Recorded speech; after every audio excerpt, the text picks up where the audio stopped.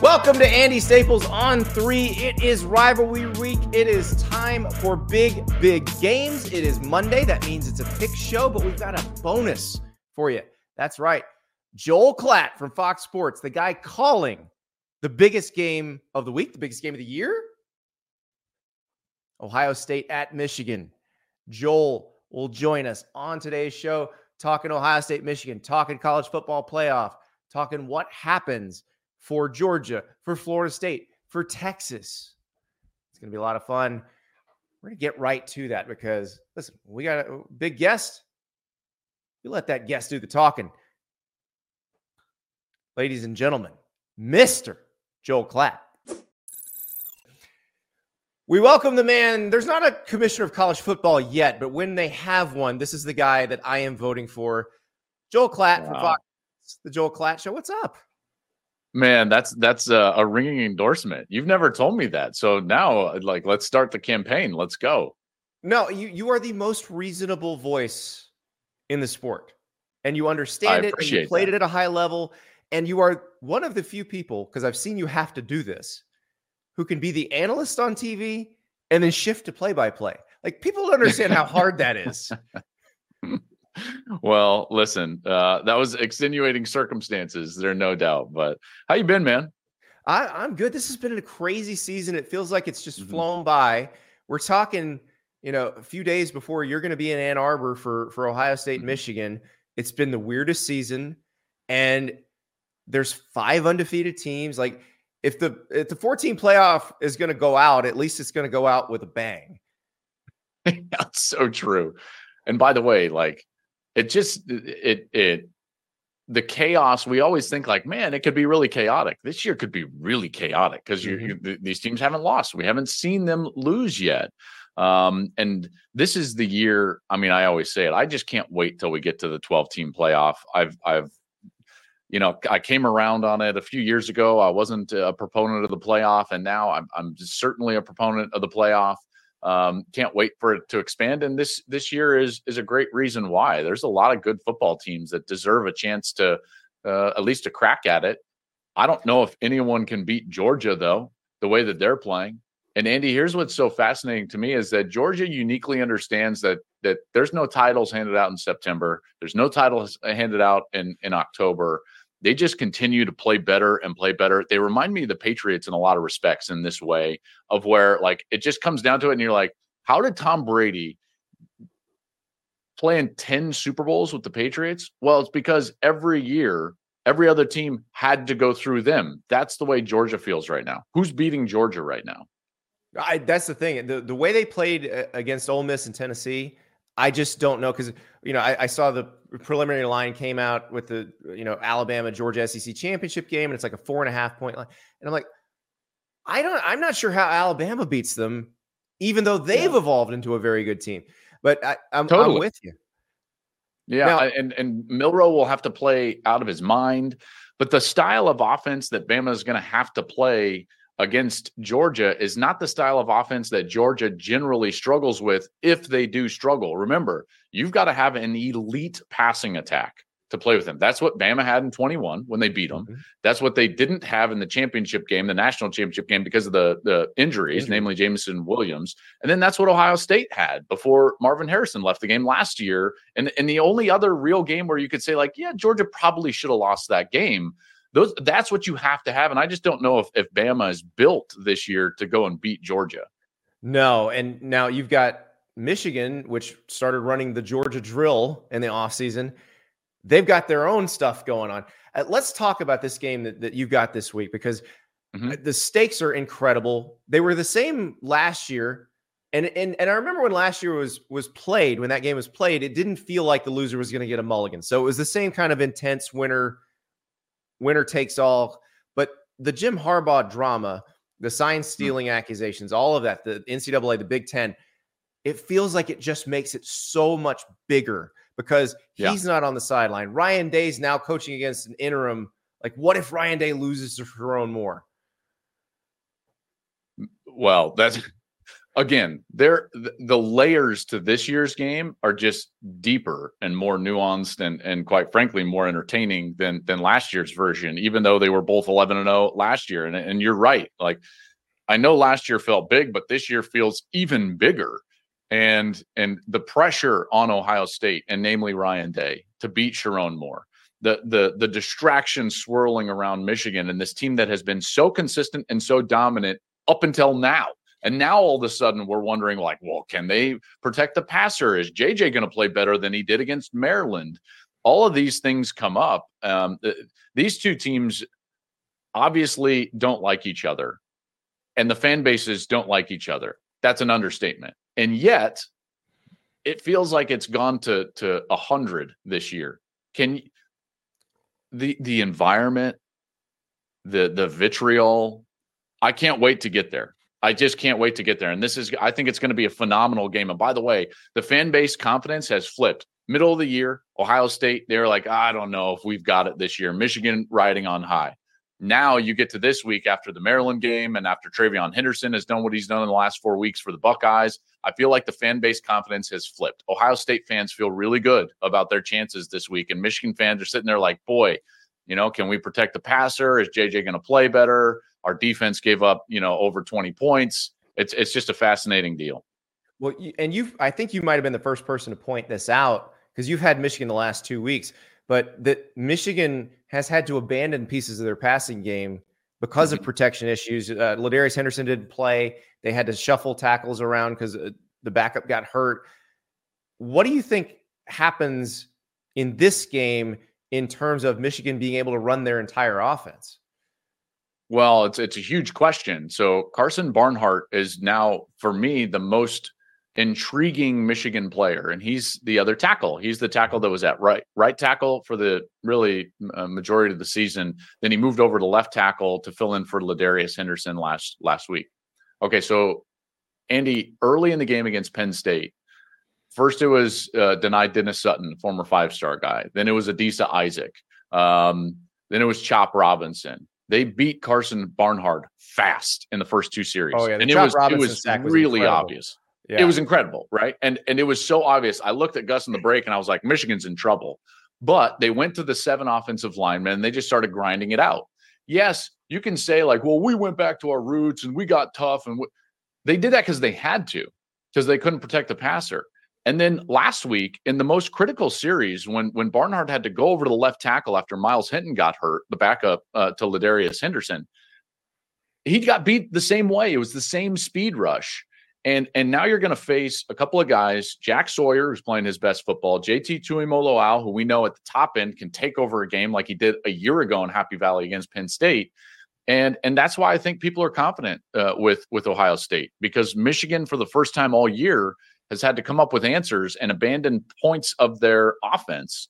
I think the one credit that you would give them is that they had the ability to do it. And some teams can't, and they would still have to throw the football and they would get beat because of it. At least Michigan had an answer to the places that they were struggling with. Well, and the thing is, they've got to be able to do this against Ohio State, because if they beat Ohio State, they're still going to need this against Iowa, even in the Big Ten championship game, but against whoever you find in the playoff, you're going to need that. So Henderson playing seems to be pretty critical. Yeah, and I think he will. I think Henderson will play. But remember, Barnhart is going to play at right tackle. He's been the right tackle. So, like, that issue remains, even if Henderson is back, which is fascinating. And then JJ is going to have to play better. I know he's not 100%. His mobility was not 100% against Maryland, and it showed. He panicked a couple of times and made some poor decisions. And we'll see. Last piece of this game, maybe not the last piece, you can ask me more, but Blake Corum. Yeah. Blake Corum hasn't really had a chance to play against Ohio State. It was Hassan Haskins' game 2 years ago, 2021.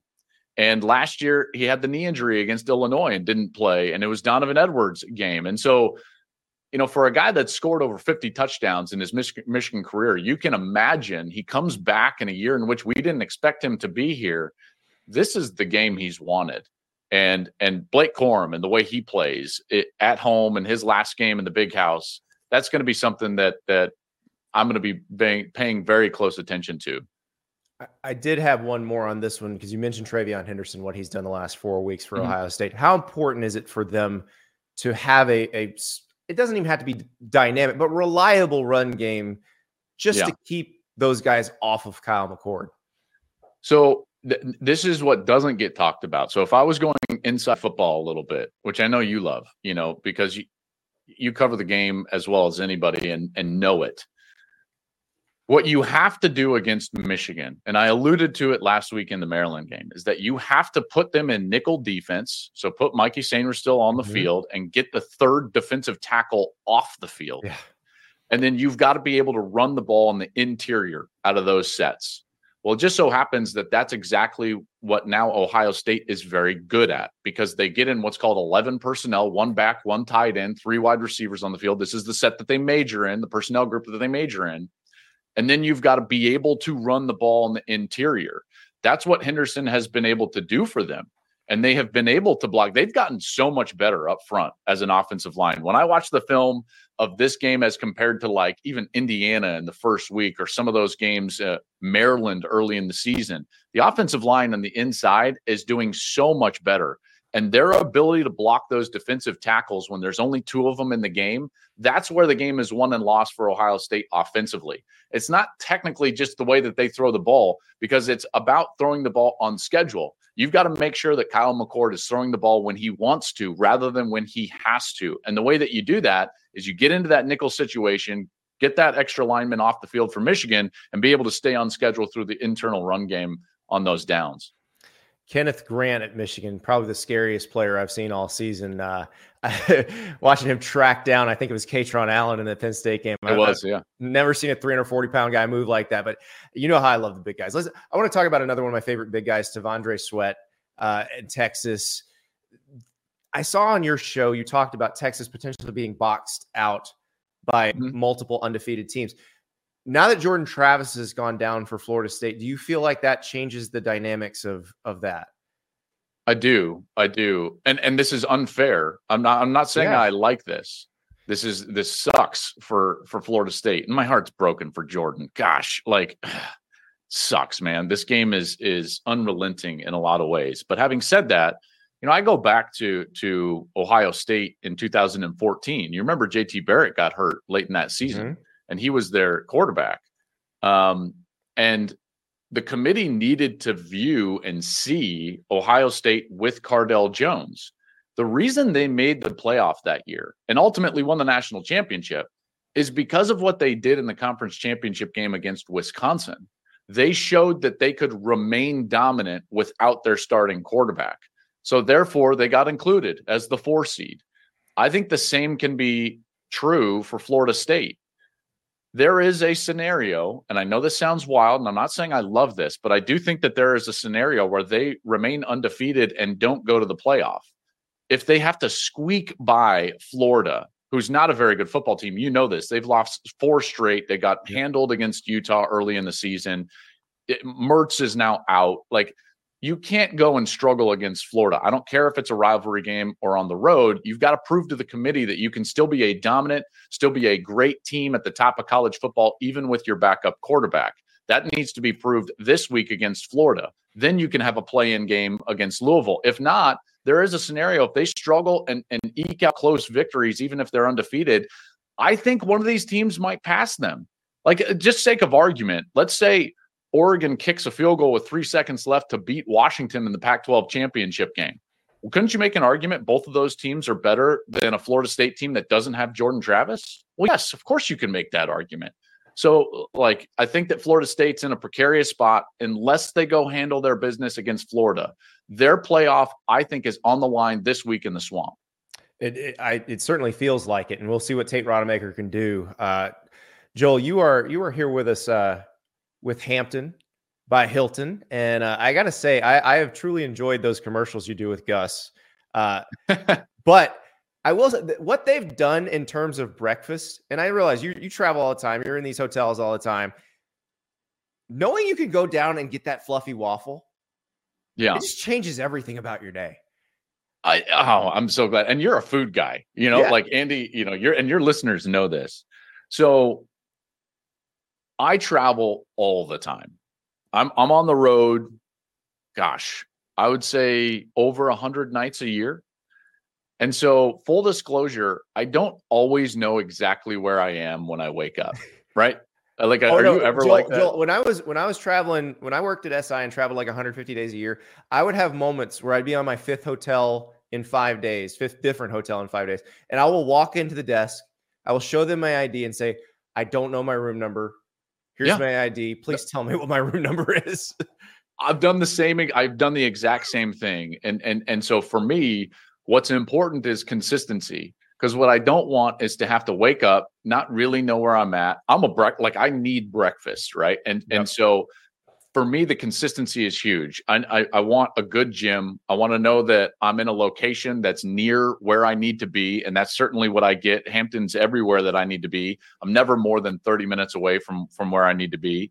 And then their consistency as far as the space that I get, the comfort that I get, the service that I get, and then the breakfast. So I can wake up, and this has happened before. I can wake up and be like, I don't know where I'm at. I don't know what's going on, but I know that breakfast is right down the elevator. Yeah. And I'm like, perfect. Okay. Coffee, waffle. Now I'm like, okay, what's going on for the day? What do I need to do? And that's what Hampton provides for me. It's the consistency across those 100+ days of travel that I really rely on. It's the consistency of location and experience and space. So I'm thankful for them and to be partnered up with them, and wouldn't have it any other way. Well, yeah, I got a good travel situation this weekend. I'm so like, I've done Black Friday where I do the Black Friday and then a Saturday double. And I've done it where I've tried to leave my house in Florida on Black Friday and then be at the kickoff of Nebraska, Iowa, either in Iowa City or Lincoln. And I've done it. I've made it as toe met ball. But this one's better because I'm doing the Michigan State, Penn State at Ford Field. And then we'll be at the same game in Ann Arbor on Saturday. But I've already made the plan. Like, I'm going to land in Detroit. I'm going over to Slows, get some Black Friday barbecue, and then I'm going to the game. Yeah, you got. I love it. That'll be good. And I can't wait to see you. I'll see you in the press box. I'll see you up there. Yes, sir. Have fun with this one. I can't even imagine the intensity in the booth for something like this. Man. So Joel, appreciate it. You got it. See you, bud. So as Joel mentioned, it would be a really good year for a 12-team playoff. Would be really nice if it started this year because there are a lot of good teams. It's more than 4 for sure. But alas, we have to wait till next year. But that doesn't mean we can't retrain our brains. That's right. Every Monday we do this. We're trying to get ourselves ready for next year, trying to put ourselves in the frame of mind that we need to be in next year, because we're not doing this again after this. There's 12-team playoff after this year. It's going to be awesome.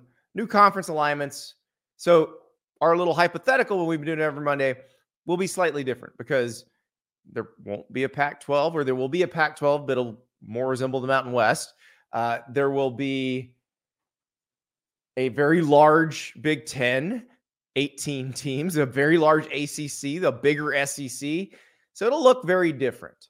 And then the format, which has never been played, but they're going to change it from what they've originally agreed to. I think that you're going to see them do 5 automatic bids, 7 at-larges instead of 6 and 6. But for the hypothetical purposes, we're going with the conference alignments we have right now and the original format they agreed on, because it makes more sense with this arrangement. So here's the projection we've got. We've got Georgia, your SEC champ at number 1. Michigan, your Big Ten champ at number 2. You could have Ohio State here too if you wanted to. I've got Washington projected as the Pac-12 champ now. I know I have been projecting Oregon. Washington, very impressive against Oregon State, like gutting out that win in the pouring rain. I'm sorry. I think I'm gonna ride with the Huskies for now. Number 4, Texas, your Big 12 champ. Number 5, Ohio State at large. Alabama at large at number 6. I've got Louisville as ACC champ. Number 7. I realize that's cruel.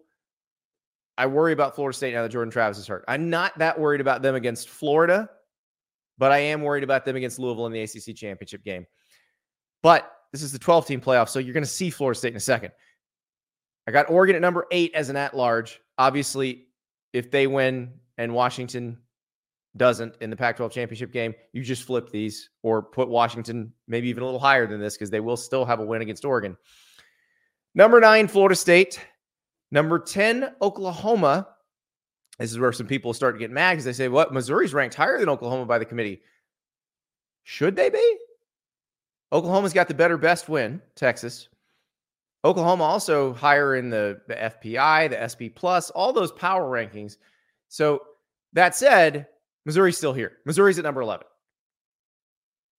Penn State would be the one mad. Penn State would be the one left out here because remember, number 12 has to go to the highest ranked Group of 5 champ unless that team's ranked higher than 11. So got Tulane in that spot. I don't know if Tulane's going to be that team this year that wins the Group of 5 spot in the New Year's Six Bowl. They got to beat UTSA this weekend. That's going to be a tough one. But they still may wind up winning the American. I don't know, though, if that would do it. Because if they were to lose to UTSA, I think that opens the door maybe for Liberty, which could be 12-0. We'll see. James Madison lost their first game, but they're not eligible to play in the Sun Belt Championship game anyway. So they're out of this. Next year, if they win the Sun Belt, they could be in the hunt for this. So what's that mean for us? It means we've got Tulane at Ohio State in the Horseshoe with the winner playing Texas in the Cotton Bowl. I think Ohio State be pretty heavily favored in that one. The rest of these, I don't know. I don't know that the home team's going to be that heavily favored. Number 11, Missouri at number 6, Alabama. Conference game, but they didn't play each other this year. And if you think about it, like Missouri-Alabama feels like a pretty fun matchup. That feels like a good game. I would have enjoyed that as an SEC game this year, but we never got it. So that would be a great first-round playoff game. Number 10, Oklahoma at number 7, Louisville. Big doings in the Ville if they got to host a playoff game. And that's really what the ACC championship game would be for, I think, in this circumstance. If Florida State's undefeated, then maybe they're in the top 4. But if everybody makes it, the committee might not be as strict about saying, well, we got to make sure you're in the top 4. They might like another conference champ better than even a 13-0 Florida State. And it's not a huge crime if they were to leave them out in that situation. If they were to leave them out in this situation where, let's say in the 4-team playoff right now, Florida State goes undefeated, they can't leave them out. They got to let them in. They can't leave them out in favor of somebody with a loss. So next year, I think they probably could do that and just say, well, it's a seeding thing. But that's essentially what that would be for. If Louisville won the ACC championship game, they would be the ones getting the home game in the playoff. That said, Oklahoma might be favored in that game. That'd be a really interesting one.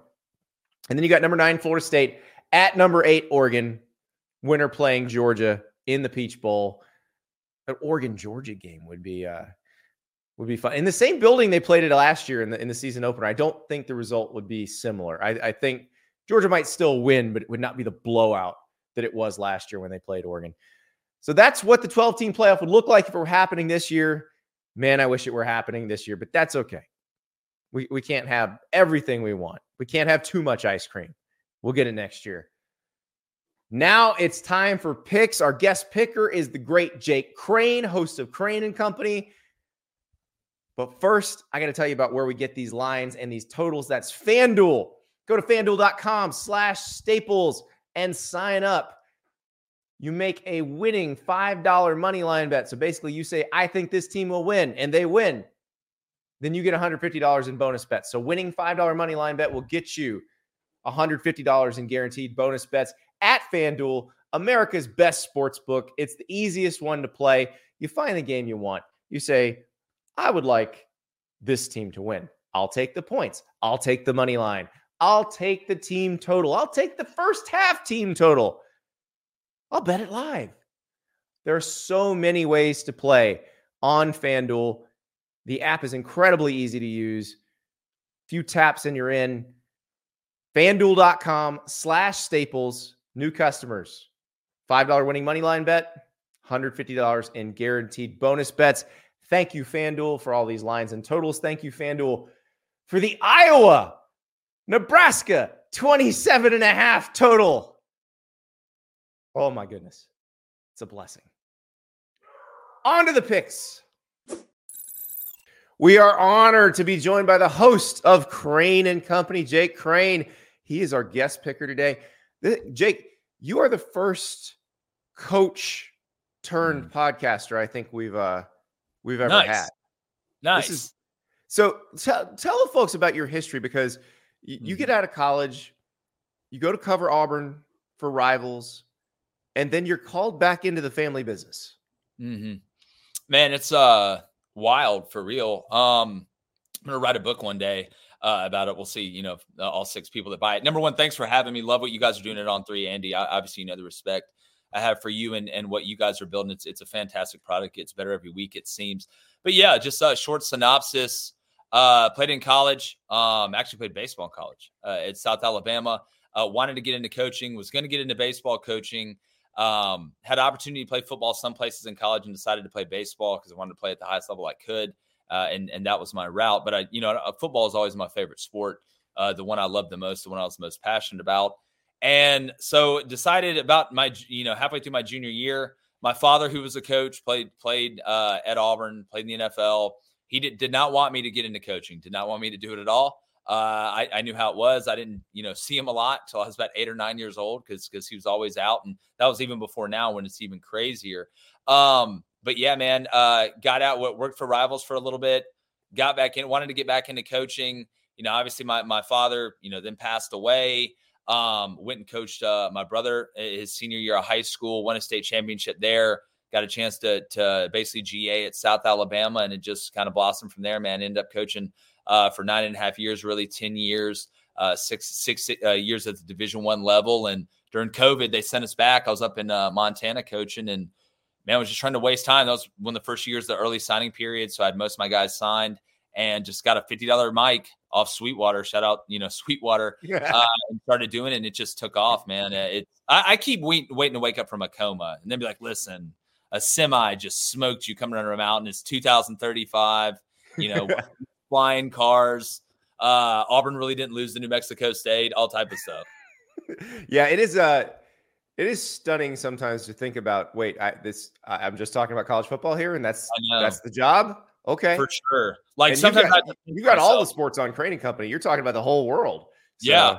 And it's a lot. People ask what's the hardest part. It's probably covering all of it, right? Especially when I was doing the J-Boy show, it was just college football and mainly the SEC, right? And kind of the top contenders. But it's amazing, man. They say people always ask me, do you want to get back into coaching? And do I miss like game day? Do I miss the competitiveness of it, kind of being around the guys and stuff like that? Yeah, a little bit. But man, I tell you what, when 18 to 22-year-olds play bad and I don't get fired because of it, I can just talk about it. That's a lot. That's a lot longevity wise. It's a better life plan. Oh yeah, absolutely. But I imagine just the true understanding of how the sausage gets made. Oh yeah, helps a lot in your current job. For sure. Well, and look, there's some things I can say. There's some things obviously I can't say. What we try and do is bring a perspective of, winning the water cooler is what we call it. When you watch the show, we want it to be like, you just happen to sneak into your favorite team's field house in football and be able to talk to the coaches and have a drink with them. And, we'll get into the nitty gritty sometimes. David Cohn, played quarterback at Michigan, not the Major League Baseball pitcher. Like he says, he never played for I remember that David Cohn too. It's but we'll dive into it. We'll get schematical and stuff, but not too much to the point where, the terminology throws people off, but just not even, just the schematical stuff, but just how it works in recruiting. That's what I mean. Like when somebody sends out their decommit announcement and they just weren't a take. Yeah. And because they found somebody they like better. Like, sure. That's the sort of thing that I think people who haven't been in the business or who've not been on that side of the business just don't understand. Yeah. And there's a lot of stuff, and it's especially the higher level you go, just like anything in life, it's such a big organization. Like even when I was at South Alabama, there's so many moving parts, but it's kind of the nuanced stuff, right? Like the gamesmanship, I mean, even all the way up to the injuries and the depth chart being sent out that week and the games that people play. Oh, you put your backup quarterback. He's listed as a backup PP on the punt team, right? You only do that, so it scares the hell out of me. So I'm afraid to go after punts because I think you may fake it, especially if this guy runs out there. So the in-game stuff's great. Being able to call personnels and coverages and know what's coming. We live stream games. People like it a lot because we'll be like, all right, hey, this is about to happen. Here's where he's about to work. This is why he's going to do it. And we don't know everything. There's guys out there that know more than me. But I've been behind the scenes. I grew up in it. As I like to say, I was born in the waters of the sport of football, especially in college football, and being able to cover it, man, I love it the most. And that's what we try and I think that's the best gift that we can give people, that and hitting bets. Exactly. Well, we're gonna try to hit some bets here. Now, this will be some interesting ones because a lot of these games we're talking about because they are interesting games in the playoff scenario. Not necessarily that we are seeing anything in the line. It's just these are ones everybody's gonna be watching. So for sure, we'll talk about that. But let's start Thanksgiving night, and I want to run this by you as someone who's been in the business. I think there should be a job called interim coach. Like I've said all along, I think Ed Orgeron is the best interim coach in college football history. Like you remember when he took over for Lane at USC, he brought cookies back to the training table. USC takes off. Yeah. I think when you fire your coach, instead of bringing up someone on the staff, you just bring in Coach O. And it's going to work. You pay him like $500,000 and he'll keep your recruiting class together. Now it's a little like in the concert when the guy has to have the word Cleveland on the back of his guitar. Like he's got to remember what school but there will be lapses in mercenary, language. Basically like a mercenary coach. You just bring in to handle it. I'll give you one better, Andy. Not only when the coach gets fired, but what happened if the coach gets suspended for a hamburger? What happens if a coach gets suspended for, allegedly knowing about stealing signs? You can just bring Ed O on the sideline, let him run up and down, talk like this, scare the hell out of everybody. Can you imagine Coach O on the sideline? You bring him in from the bullpen. Does the AD just come and point to the right hand and Ed O just, hang glides into the field? He'd be the perfect one though, right? It would have to be somebody like Ed O. Well, I say this for a reason because I think Coach O may have competition. Who? Greg Knox, interim coach at Mississippi State right now. Look at this. This is Greg Knox before the Southern Miss game, riding a four-wheeler into the locker room. I love it. Greg Knox is now 2-0 as an interim coach. He beat Florida State as Florida's interim coach after Dan Mullen got fired. He beat Southern Miss last week. If he wins the Egg Bowl, he has to be on par with Coach O as greatest interim coaches of all time. And I'll tell you, so when Greg Knox was at Florida, he lived down the street from me. Here's where I earned ultimate respect for Greg Knox. His kids were out working in the yard every single time I went by his house. God, I love it. I can't make my kids do anything like that. Oh, I used to hate when my parents used to make me have to do that. No, look, I tell you what, I love embracing kind of, the chaos that you're in when you're the interim coach. And you do want to have fun with the guys because who knows, you may never get this opportunity again. It seems like every time Greg gets it, he takes advantage of it. He was at Auburn for a long time, got a ton of respect for him and his family as well. They did a lot of great things for the Auburn community. But no, I mean, you've got to embrace it, right? You've got to cherish it. It's kind of like on Billy Madison when he grabs that fat kid's cheeks. He's like, for the love of God, you got to cherish it. But you can tell the players are enjoying it. And, down the road too, and I know Greg's been coaching for a while, if he does want to get a head job or he does want to interview, it's a pretty good resume builder to say, hey, listen, not only do I have head coaching experience as far as trying to prepare the guys and coming in tough situations, I'm also undefeated and we're driving four-wheelers around in the locker room. It sounds like a heck of an NIL deal from, somebody, Yamaha, somebody. Kawasaki. But add him to the list. You should come up with they say the AD has a list of names in his top drawer. You should have the Andy Staples all-time interim coach list that you can just pull from. Greg Knox got to be on there. Edo's got to be on there. There's got to be a couple others that we could fish out of the water that have done a good job. But I would still put Edo number one just because I want to be around that. And I know he's going to drink 35 Red Bulls a day. Tell me about Broback and get the guys excited. Exactly. Roback story time. Roback's one of our sponsors too. They love the podcasters. Brilliant. Roback story time with Coach O is one of my favorite segments of the week. So it's great. And look, Jacked and Tan living his best life, right? Mm-hmm. Out there just working it. Now, rich Andy. Exactly. So Living the buyout life. We've not said a word about the Ole Miss Mississippi State game.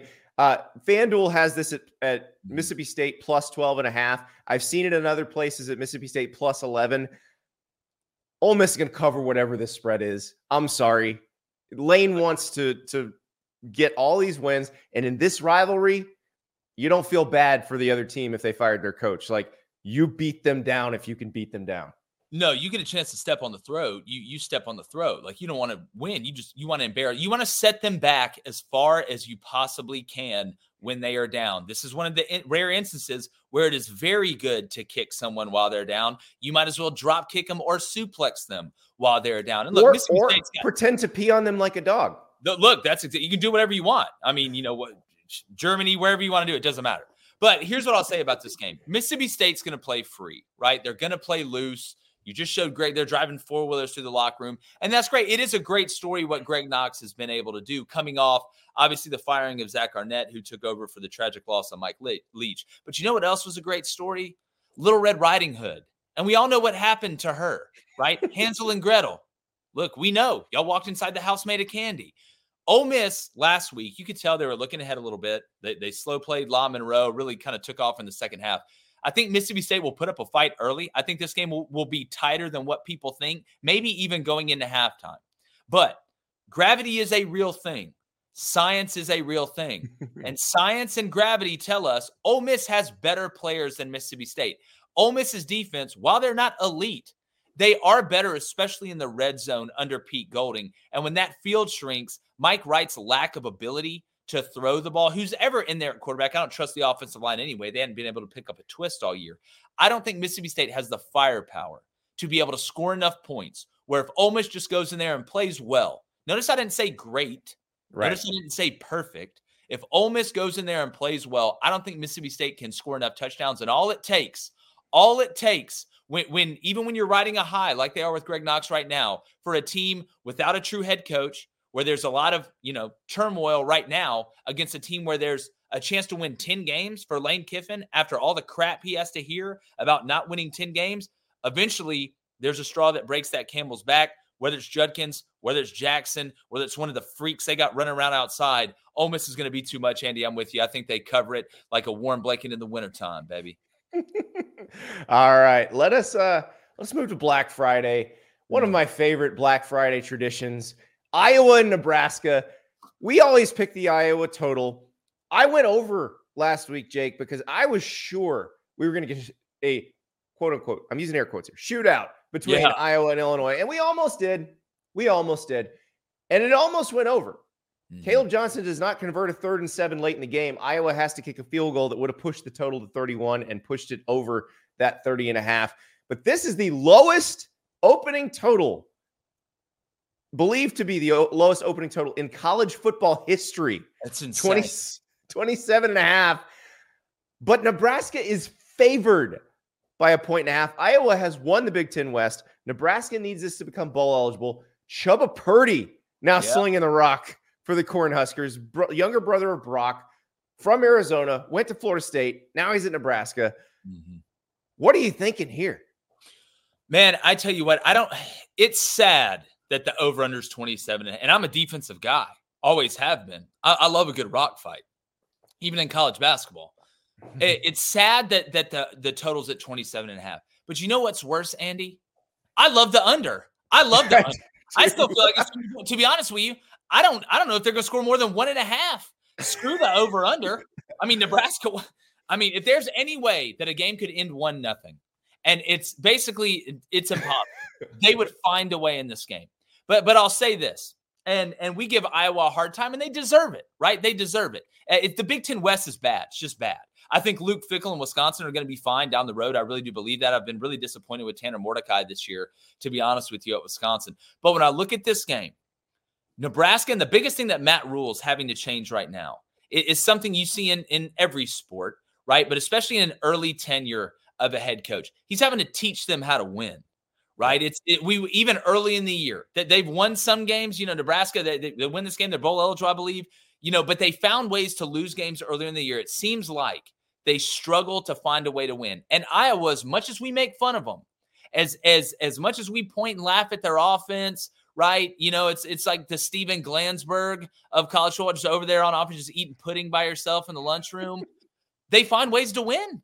Iowa finds ways as ugly as it is. And last week's a great example of it. You find a way to score that touchdown to be able to beat Illinois. And I was with you. I liked the over last week, to be honest with you, because I thought Paddock looked really good the week before for Illinois. They could at least score enough. And I didn't trust Illinois on defense because their best players are playing for the Seahawks right now from last year. But when I look at this Nebraska team, I just don't know yet if they have that. Is this the win that turns it for them? That finally kind of, you're seeing it with the Broncos a little bit right now in the NFL. Yep.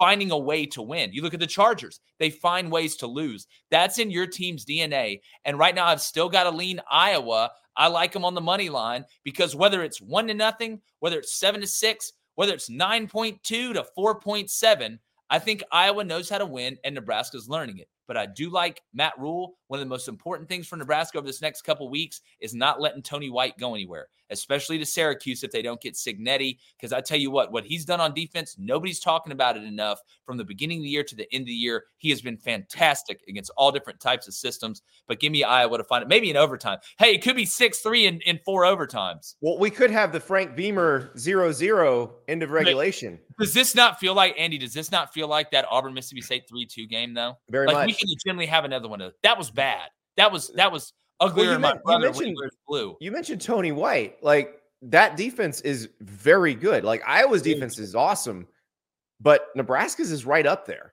And so, like, Cole Hutmacher coming after my man Deacon Hill, that's like 600 pounds of collision right there. For sure. Well, you can't drive that on the interstate in some roads with that much. But when you look at Tony, I think the most impressive thing too is, it's not like you're playing the same system every week. The NFL is hard. I'm not saying the NFL is easy, but what makes the NFL, I think, a little bit more not easier, but it flows a little bit better. Is a lot of people run similar stuff. There's a reason It's called pro style, and you don't have to worry about recruiting and academics and stuff like this. Look at Nebraska at the beginning of the year. You play Minnesota, right? You shut them down. That's one style of offense. Then you go play Colorado, a totally different style of offense, and you're able to pretty much shut them out and hold them down. Yeah, other than handing the football in the wrong side of the field. But yeah. I mean, look, and Jeff Sims just couldn't catch a snap. But I think Tony White is one of the most underrated coordinators in college football. I know he doesn't have any head coaching experience, but I think if Syracuse whiffs on a couple of guys after getting rid of Dino, he could be a legitimate option to go be the new head coach at Syracuse. So you want to hold him down, keep that continuity. And again, man, this is one, it's not going to be pretty, but listen, sometimes it's not, but win's always pretty. So here's my thing on this. I'd probably take Nebraska because of the motivation factor. They need to make a bowl game. Iowa's already in the Big Ten championship game. Iowa, was emotional. They lost Cooper DeJean last week in the middle of the week. I thought maybe, okay, they're due for a little lapse here, but I need some points for Nebraska. If I don't get any points, I got a problem with that. So I will take Iowa to cover in this game. I don't know where the scoring is, but I will take the under here, because it's going to be hideous. Like, the only way this goes over is defensive or special team scores. Oh, without a doubt. Or you do go into overtimes where you get to 3 or 4 and just the math adds up, even if you're going for the 2-point play in the new overtime rules. This just feels like one of those games where somebody loses it, they don't win it. I don't think people realize a lot in sports in general, but especially in college football, most teams lose games. Other teams don't win them. That's what makes what Nick Saban and Kirby Smart and them do.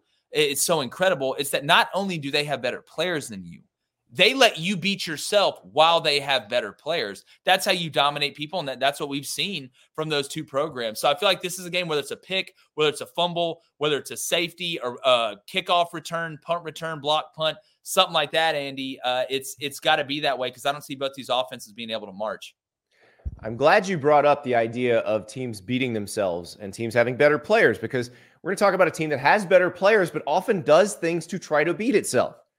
Texas Tech against Texas. Yeah. The Longhorns against Iowa State made some mistakes that against somebody they'd probably play in the Big 12 championship game would cost them the game. They end up winning by 10. I keep wondering, at what point will Texas play a nice, clean game And maybe they did that. Maybe that was the Kansas game. But when will Texas play a nice, clean game where they just beat a team they're supposed to beat by a million? Well, I mean, when you look at the way the secondary is playing, I don't know if Texas Tech is the greatest remedy for you to be able to play a complete game. I mean, you got torched through the air by Iowa State, who's, not exactly the Globetrotters on offense. Now, I know they didn't get anything in the ground game. They bit on a pop pass. That was a killer. Yeah, it was. And look, I think when it comes to Texas, it's no secret. Texas is not playing its best ball at the time of year where you need to be playing your best ball. Now, anybody that says, in my opinion, Andy, that a one-loss Texas at the end of the year and a one-loss Alabama, that Alabama should somehow get in the playoff over them, has lost their mind. You're going to ruin the regular season, or you're just going to ruin non-conference scheduling because nobody's going to ever schedule anybody anymore if that win doesn't matter. I think the regular season has to matter. But when you look at this Texas team, I think right now they are in more trouble. Obviously Florida State losing Jordan Travis, that's such a tough deal. I think Texas is in legitimate trouble. And if you're an Alabama fan, obviously you have to beat Georgia to be able to make the college football playoff. But Texas does look the most vulnerable to allow you to slip into that fourth spot if you do beat Georgia. It just seems like to me Texas is having to scrape by and hope to put wins together, whether that's crazy, chaotic plays that have to happen. They're not just lining up and thoroughly beating people because they're better than they are. And I don't want to hear excuses about Jonathan. I know Jonathan Brooks is a really good back, right? Jonathan Brooks has nothing to do with the secondary getting torched by Iowa State. Make no mistake, Baron Morton, right? A name that a lot of people probably don't know, who replaced Tyler Shuck, and they kind of had that QB carousel. He's been playing pretty good. They've been winning games. Texas Tech can move the ball through the air. And the longer Texas lets them hang on this game, Andy, and I know they're minus 14, the longer they let them hang in there, the more Tech's going to believe. But I think Texas does find a way to win. I'm going to take Tech, though, to cover. The 14. Okay. 14. I think Texas wins this game. This feels like kind of a 41-28 type game, maybe 44-31 type game. I do think Texas will be able to score, but they better not give Tech hope early because Joey McGuire, he can get them ready, right? It hadn't been the year a lot of people thought, but he can get them ready. Yeah, this one, I kind of wonder, like on a short week, because they're playing this on Black Friday, like on a short week, do they, I don't know, take a little thought out of it and just let their better players be better? I don't know if that's a thing. I see that in the NFL with those Thursday games where it feels like the more talented team just always wins that game. Addition by subtraction. Yeah. So it's called addition by subtraction. We're better than you because we're not overthinking. Paralysis by analysis. What I'm going to find, what I'm going to find very interesting in this game is how aggressive Texas Tech's going to be on fourth down. I would not be shocked if you saw a fake. I would not be shocked if you saw a surprise onside kick. Because if you're Texas Tech, you have nothing to lose this game, right? Let it go hang out there and see if you can hang around and win the game. But I think this one's going to be a little bit more intriguing than what people think. And I'll tell you what, if Texas does, man, the Big 12 now, looking at the Big 12, Andy, I mean, it's looking, who in the Big 12 is really playing that great? I mean, Kansas State, maybe. I mean, maybe a little bit. It's kind of fallen off. Yeah, and that's the thing. Like, Texas needs to get back into gear. I think Texas covers this one. I'm worried about Texas in the Big 12 championship game, whoever they wind up playing, because any of those, like one of those three teams has already beaten them. One of those three teams should have beaten them. We haven't seen them play the other one. And Mike Gundy as a game day coach, I still have utmost faith in. So that's the thing I got with Texas. Like, I think they're going to be fine this week. It's next week that I start to worry, but they still have a good chance to make the playoff for the same reason. I think most of the committee agrees with you and me on that beating Alabama has to count for something. It has to matter. It has to. Because, like, again, I hear people talking about with the 12-team playoff, it's going to water down the regular season. It's going to water down the regular season. Well, you want to know how to water down the regular season? Make it not matter. Make the head-to-head not matter. So the first 3 weeks of the season, they just really don't matter. It's not how you play in the first 3 weeks. It's how you're playing in the last 3 weeks. I think it makes the job easy for the committee. If that last spot comes down between a one-loss Alabama and a one-loss Texas, your bed's already made. But that won't even be the last spot. Like, they'll bump Texas up because they'll want to have Alabama in there if the Alabama beats Georgia. They'll find a way to get Bama in. They'll find a way. Believe me. I was shocked that Bama didn't get over TCU last year, to be honest with you. They do always find a way, though. All right, let's go to this one. This is one that the line's been moving a little bit. Oregon State at Oregon, the Civil War. Oregon favored by 13.5 as we're recording this. I was somewhat surprised this line was this big because I thought Oregon State played well against Washington, should have beaten Washington. They did, for whatever reason, when they got the ball back with about 5.5 minutes to go, down 2, they decided to run Washington's offense instead of their own offense. And that felt like a mistake. But now they're playing an Oregon team that I do know from talking to Dan Lanning and the folks around Oregon, they spent this entire offseason reminding the players of how they collapsed against Oregon State last year. So Oregon is definitely going to take this seriously. Well, it's like Jonah Hill said in Superbad, with Oh Boy talking about penis pants in the second grade. People don't forget. Like Oregon did not forget that they've had, and look, it's a rivalry game anyway, but you got punked, you got beat up in front of your family last year. Remember they got the lead and just got it ran down their throat. Mm-hmm. So you can't get beat up in front of your wife. I mean, come on, man. You got to regain your honor. They get him at home. But I'll tell you this about this Oregon team. The more I wipe my eyes and look at them, the more they're starting to look like an SEC team up front. And just the way they go about things. I know they're trying to win Bo Nix the Heisman, and he had 8 touchdowns, whatever was crazy last game. But the Washington game, I thought for Oregon State could not have lined up better for the Beavers. You had bad weather. You're a downhill run team that prides themselves on defense, even though the defense hadn't been as great as what I thought it was going to be this year in some big games. You had Washington come in that's a pass-happy team. They were playing right into your hands, and Washington out-grimied you. Like DJU at the end of the day is who DJU is, just like Joe Milton is who Joe Milton is. DJU is an average thrower of the ball. He misses a lot of routine throws. He'll make some great plays, right? He'll shake some tackles. He'll make a couple good throws, but he's not consistent. And that's what cost Oregon. Even in bad weather, Penix only had 168 yards, but he was more consistent and efficient in big moments, playing a different style than they really wanted to play in that weather. When I love Oregon in this game. There's a reason it started, I think, at 11 and got bet up.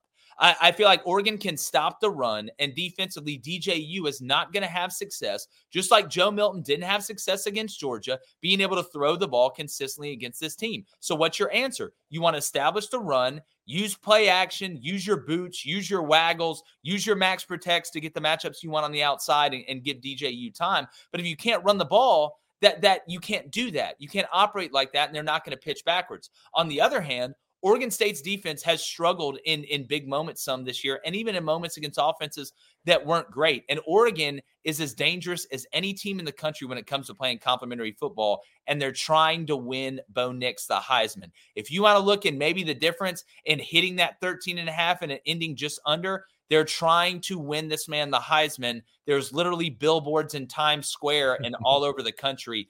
I think Oregon rolls in this one. I think it's going to be about 50 degrees. There's no rain in the forecast. I like the Ducks big here as they get ready to play Washington again. You know what, Andy? They're going to beat them. Well, it never rains at Autzen Stadium, so that there's no fear of that. And I agree. I'll take Oregon to cover here on this one. I think the Oregon-Washington rematch is going to be a little trickier than you and Vegas do. I keep seeing because I keep seeing that number go up too. I think it's 7.5 right now. The currently hypothetical, but will be a real thing after this game, Oregon-Washington rematch. But yeah, I'll take Oregon to cover in this one. I for the same reason, it's a styles make fights thing. The way Oregon is built right now, they should be able to slow down Oregon State's run game, and Oregon should be able to score kind of however they want to against Oregon State. I think you're going to get a pick six early in this game. I think DJU is going to float one over the middle that goes right into a safety's hands like he's known to do, and you get a pick six. But I tell you what, man, I'm just interested to see if in that Oregon, I don't want to put the cart before the horse, but in that Oregon-Washington matchup, is Dan Lanning going to make the most drastic decision in every situation possible? It just reminds me on every fourth down, he's like The Rock and Samuel L. Jackson in the other guys when they're just like, aim for the bushes. Let's just jump off the roof and hit the bushes. That'll be fine. It's 4th and 3 from your own 30. It'll be fine. Just aim for the bushes. We've had the other guys. We've had super bad Peter. When you made the super bad Peter Pants reference, by the way, I was hoping you'd call back to Billy Madison again, so we'd have double Peter Pants references in the same podcast. Then I'm Miles Davis. You ain't cool unless you peed your pants. So, all right. I need to watch that movie. I haven't watched that one in a while. Chris Farley in that movie kills me, man. It's like, who eats 30 sack lunches? Steve Buscemi is spectacular. He's I will say that. So as a parent of like I've got a 14 and a 12-year-old. So my wife and I have tried to school them on the classics, and we've showed them a lot of the comedy. We haven't ventured into the dirty R-rated comedies yet. We'll get to Superbad later, but Billy Madison by far their favorite. By far. Classic. They didn't like Happy Gilmore, but they loved Billy Madison. Yeah. So they loved Billy Madison, did not like Happy Gilmore. Didn't care for it. Really? Yeah. It was weird. Didn't like Dumb and Dumber. That was weird. That's tough.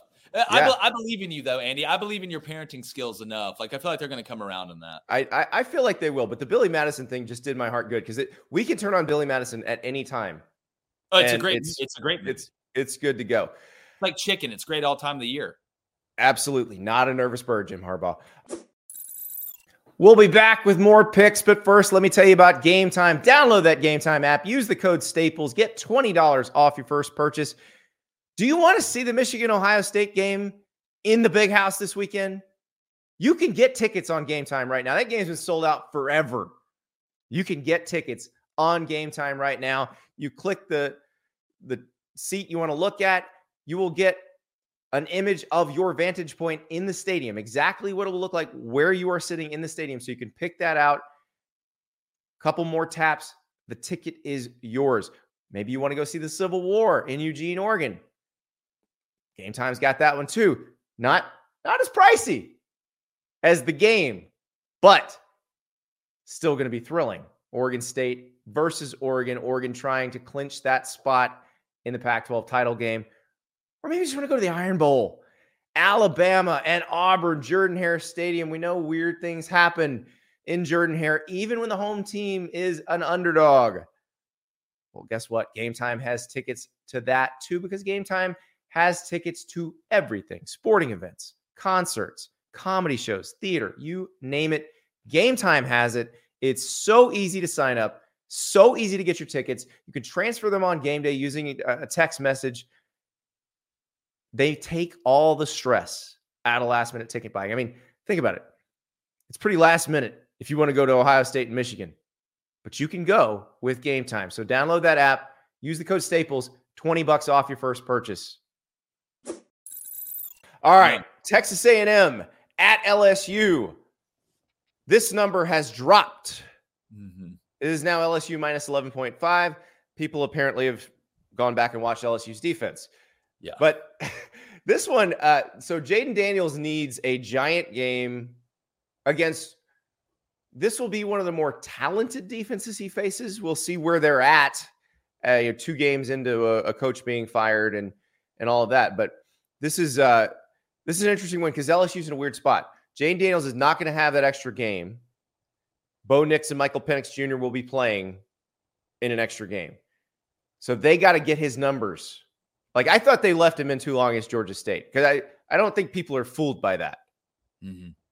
So they got to get his numbers here. Yeah. I tell you what, Andy, it seems like every time this year that Jaden Daniels, it doesn't matter who's on defense. Like, he is one of those transcendent guys. Jaden Daniels, to me, I want to know what his shuttle is. I want to know what his 10-yard burst.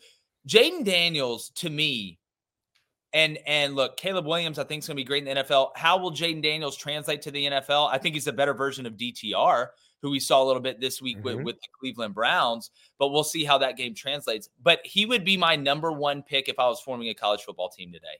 It doesn't matter if it's Alabama. Doesn't matter if it's Georgia State. Even against Florida State in a game where they stalled in the red zone a lot and you feel like they had a quote-unquote bad game on offense, go look at his numbers. They're insane.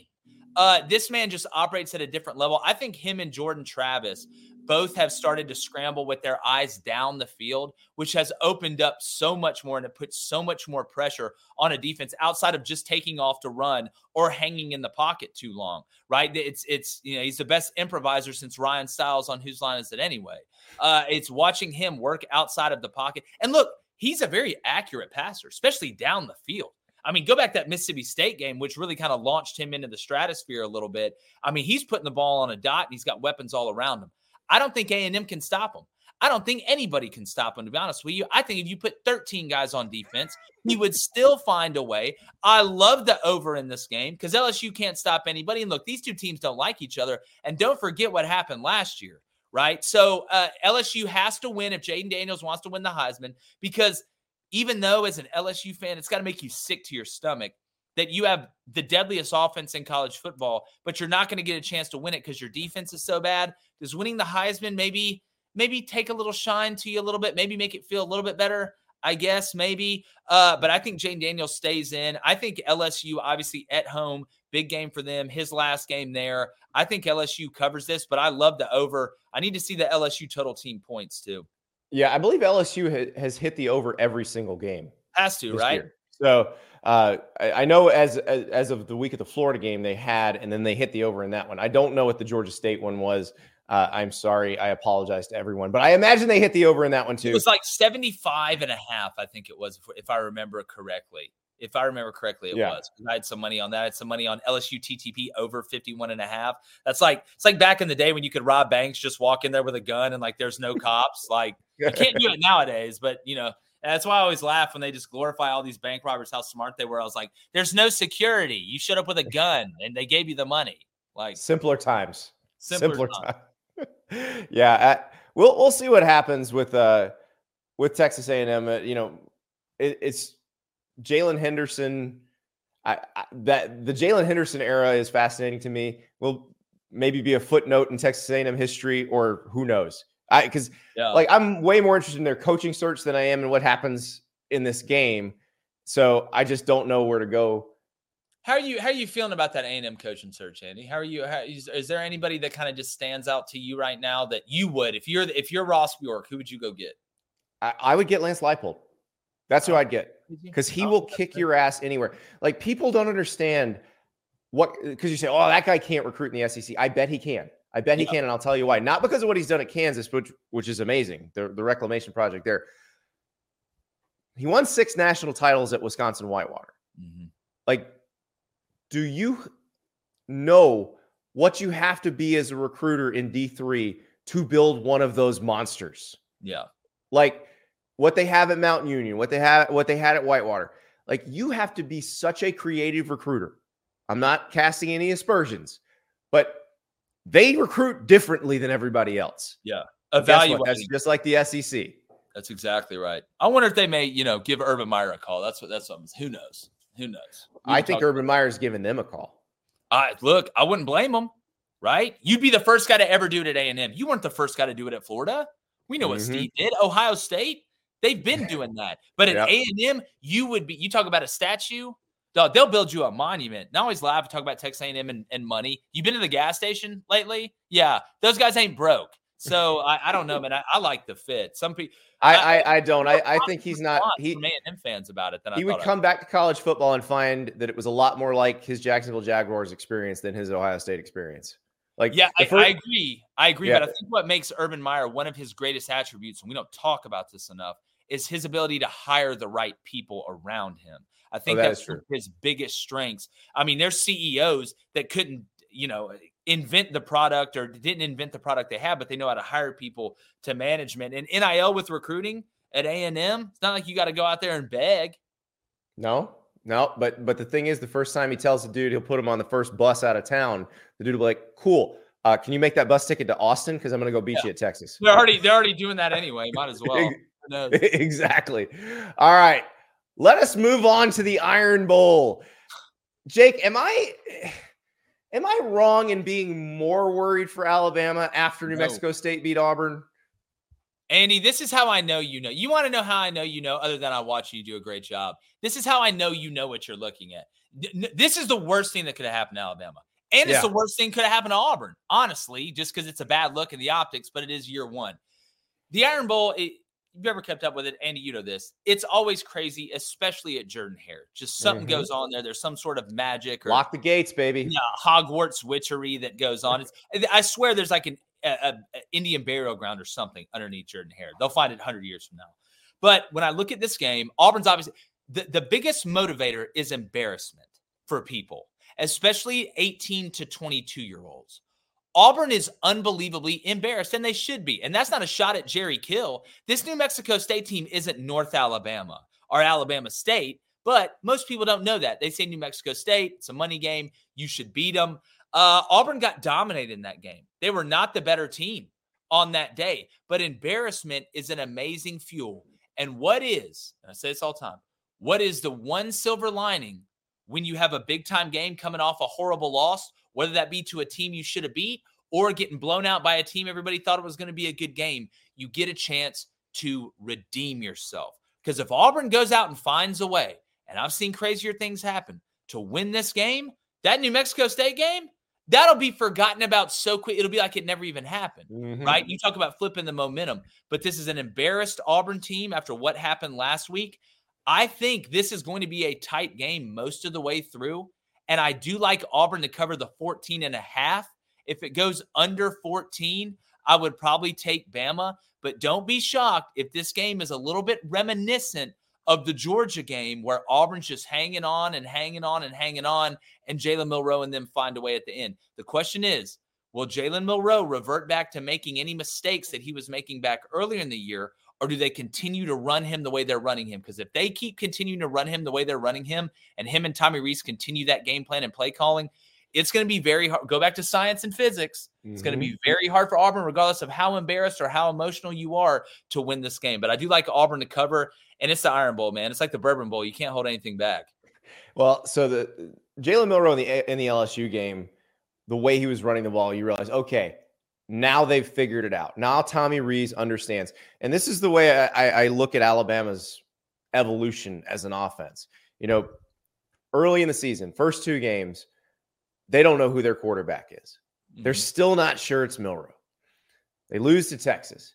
They're pretty sure it's Milroe, but they gotta let everybody know that Tyler Buckner and Ty Simpson aren't it.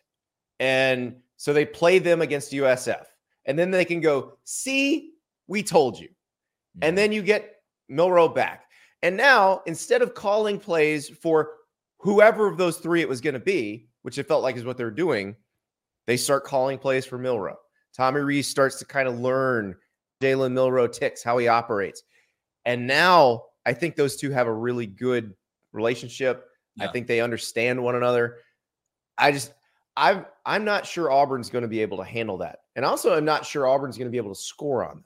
Because I agree with you on the embarrassment thing. I also think, and I know coaches never say this, but there are situations where they may not say this outwardly at practice to their players, but behind the scenes, they're working ahead on that next game because they're not worried about this game. And they're like, okay, let's start working on Alabama now. New Mexico State, we'll just, we'll be vanilla, we'll be fine. And that, you saw what happened. So I imagine that Auburn will be very prepared for Alabama, but I'm just not sure it's going to matter. So that's the thing. Also, did New Mexico State take a little of the Jordan-Hare magic out? Because I am of the belief that there are certain days at Jordan-Hare Stadium where the 85 Bears could not win. Yeah. I don't think this will be one of those days because, unfortunately, those fans just watch the team get destroyed by New Mexico State. So that's the other part I worry about. I'm going to take Alabama to cover here because I think they are starting to really roll. Oh, they are. My thing, Andy, is like the more I look at this Jalen Milroe and play calling situation, I feel like this is almost an ego thing for Alabama's coaching staff. Remember the offseason, Nick Saban was like, we want to get back to murder ball. Yeah. Right?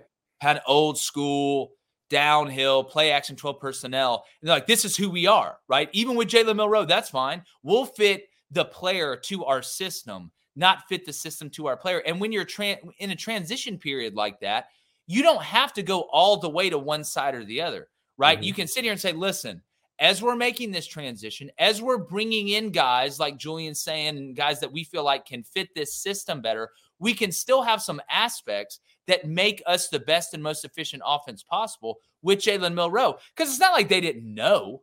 It's not like they're like, man, wow, Jalen Milroe on the zone read. Oh my God. Like this is really good. It's like they almost caved. Like either, and I know which way this probably went. I think that Nick Saban wanted to play that murder ball style.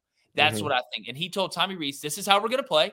We're going to pass from the pocket, and he's going to take off when he goes through his reads. And what was happening to Jalen Monroe? He was hanging in the pocket too long, getting sacked.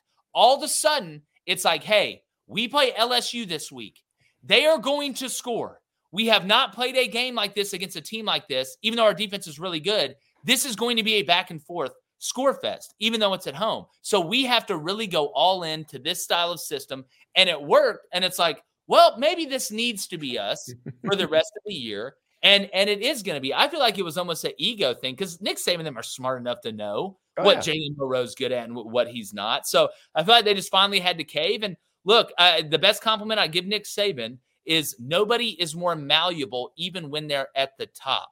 And going back to hurry up, no huddle, he hated it, right? He would come out and say, we don't need this, is bad for football, this, that, and the other, player safety. Knew it wasn't going to change. So what does he do? He brings in the best guys to do it. And then all of a sudden you get 2020. So I think his ability to be malleable at the top and not stay stubborn is one of his biggest strengths and why he's been able to thrive for so long. I think it gives you longevity. Yeah, I think he has all those national titles because he's willing to adapt and other people aren't. Right. So I think they found a thing. I don't know if it's good enough to beat Georgia, but I think they found a way to optimize this particular roster. So it's their best chance. I mean, you got to against those guys. I wonder on the other side, is anybody going to be able to get to Carson Beck? I mean, the man's got better protection than the president. Like it's incredible watching their offensive line. Exactly right. Now we go to a game with two backup quarterbacks. Oh man, let's go to the Swamp. Florida State at Florida. Feels so bad for Jordan Travis. This is just a terrible situation. This is a guy who's brought this program or helped bring this program from the depths to the heights. And now he's not going to be there. And Tate Rodemaker's got to win them 2 games to get them in the college football playoff.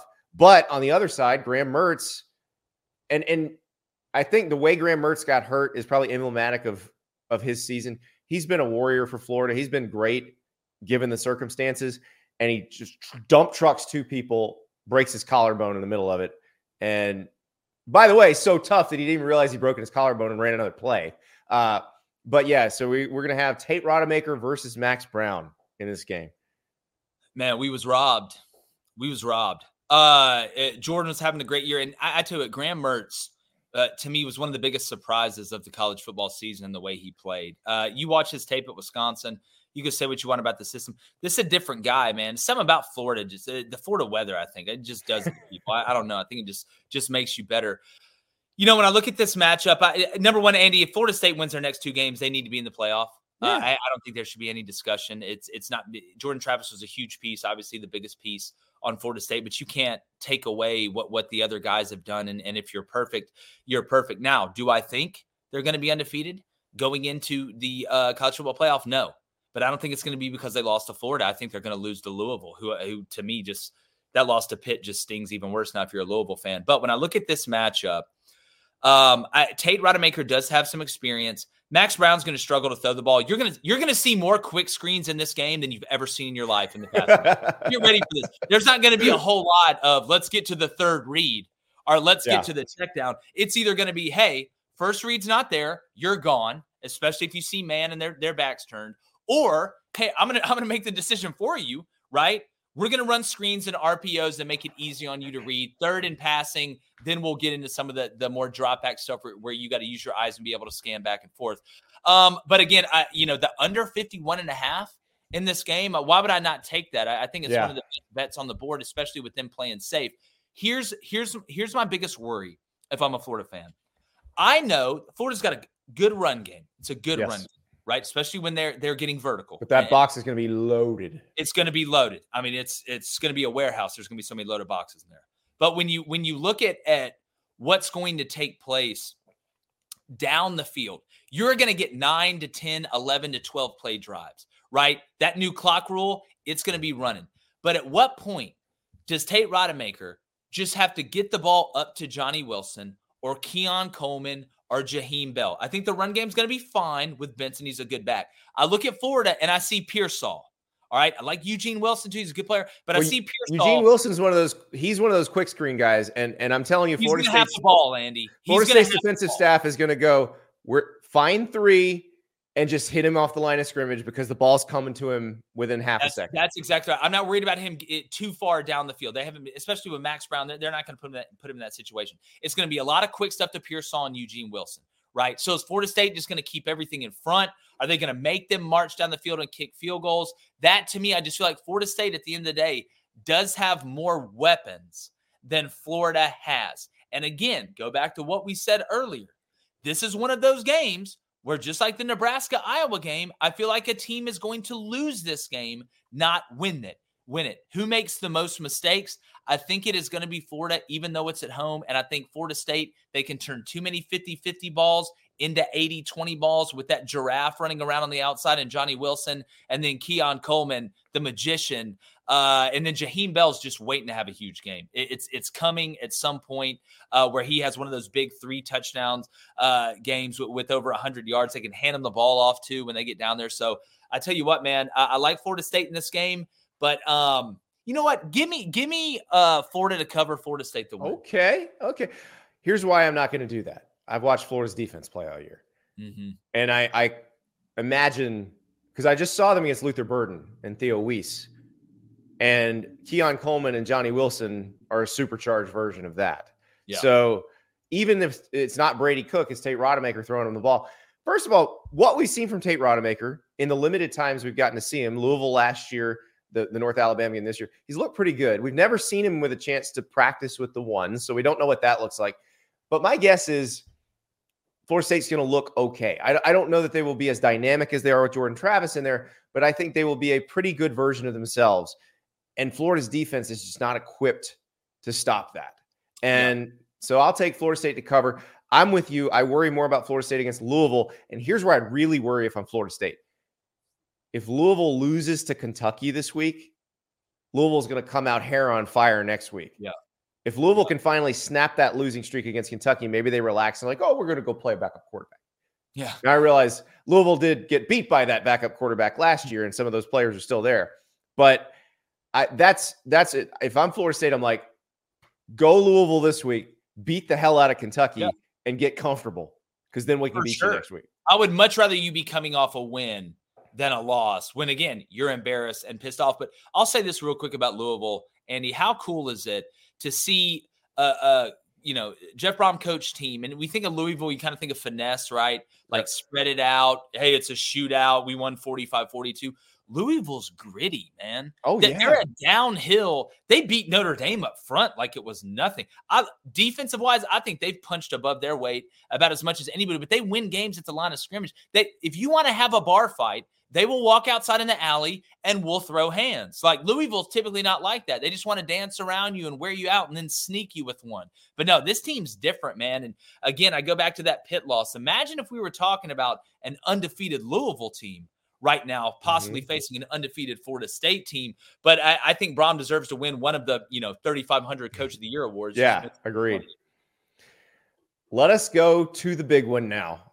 Yeah. We're going to Ann Arbor. Ohio State at Michigan.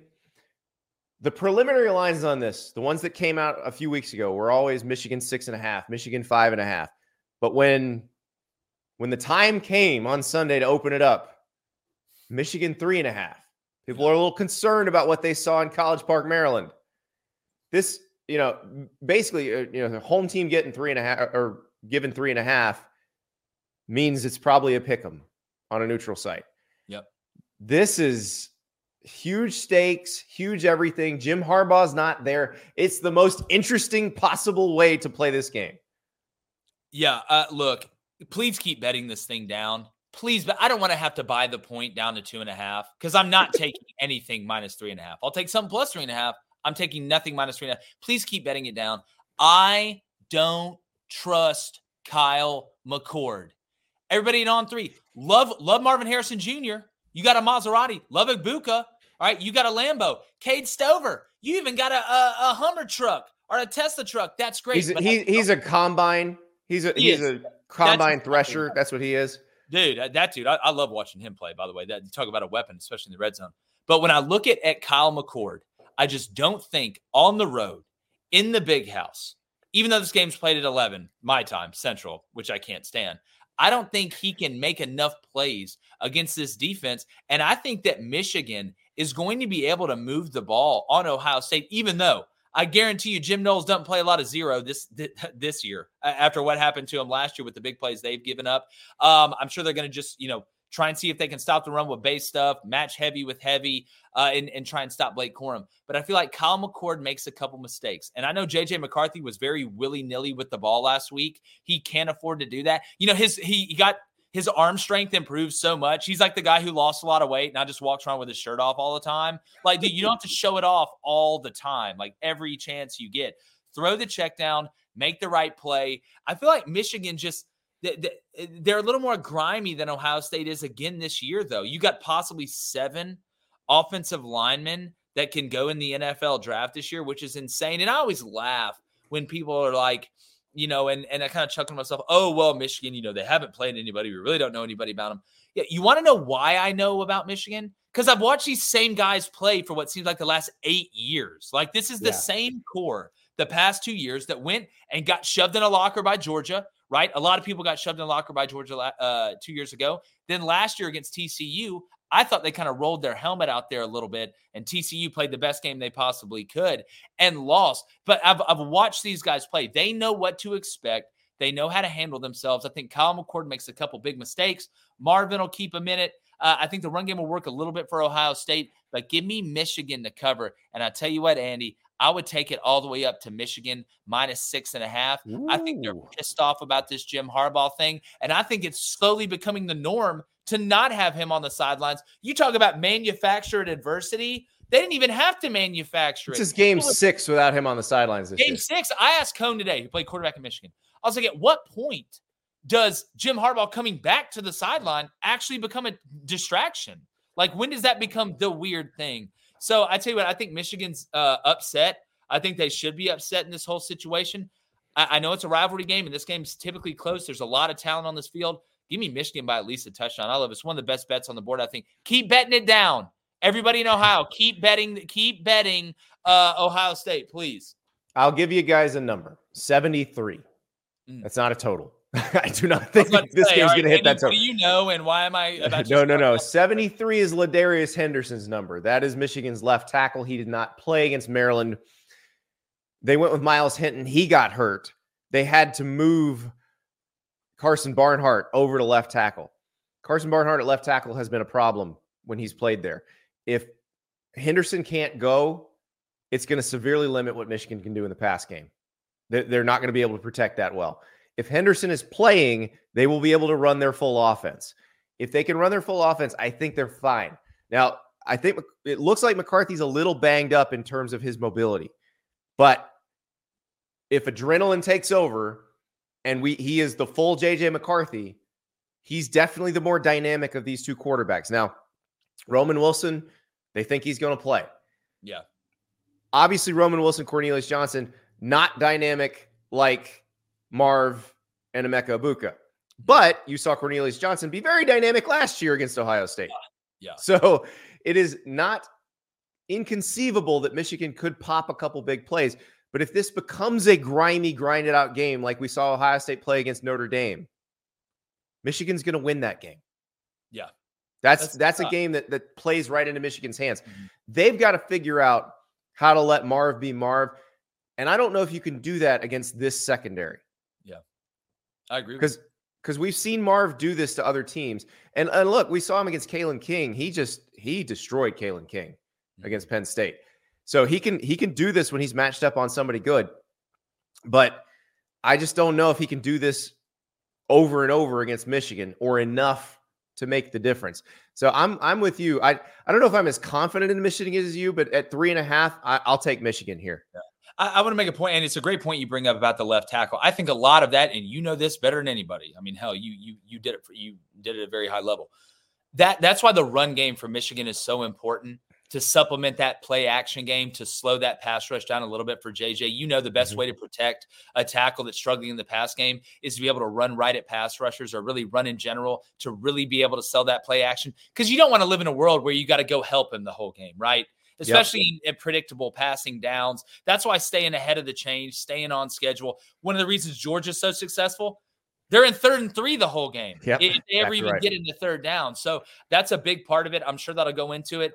But I mean, y'all all know out there, and we know here, if there's any way you can strap it up and go, whether by medical help or spiritual or emotional help, you find a way to play in this one. It's going to be great. I love just the intensity of all this. It's, I've been to Alabama, Auburn. I've been to Michigan, Ohio State. When both teams are great, it's the same level of intensity, and there's nothing else in sports that matches it. I'm so excited. Cannot wait for this weekend. Jay Crane, you see him on Crane and Company every morning. I love that morning show. I appreciate it, man. It's like a shot of adrenaline. Yeah. We'll be your espresso, right? I'll be your Huckleberry. Andy, thanks so much for having me, man. Really, just you guys do incredible work over there, which you guys are building, and you yourself, like I said, the respect I have for you. It's a fantastic show, and we need to get you back on soon. You were our guest picker a couple weeks ago. We need to get you back. I did okay. No, you did good. You did good. Hey, listen, if you need me championship week, I'm there for you. Andy, look, it's like I said, I'll volunteer as tribute and bring you on here. We'll Hunger Games this whole thing. But, dude, it's always so great to catch up with you. And as much as I love rivalry week, I hate college football is getting towards the end. But, hey, it is what it is, man. So I hope everybody has a great Thanksgiving, too. Thank you, Jake. That's it. Happy following. Happy fading. I think you might want to follow Jake. He seems pretty smart. I don't know, though. I'm back on the under for Iowa. I apologize for leading everyone astray last week. Back on the under. Happy to be there. I feel like I'm home. Big show on Tuesday. We will be reacting live to the college football playoff rankings on Tuesday night.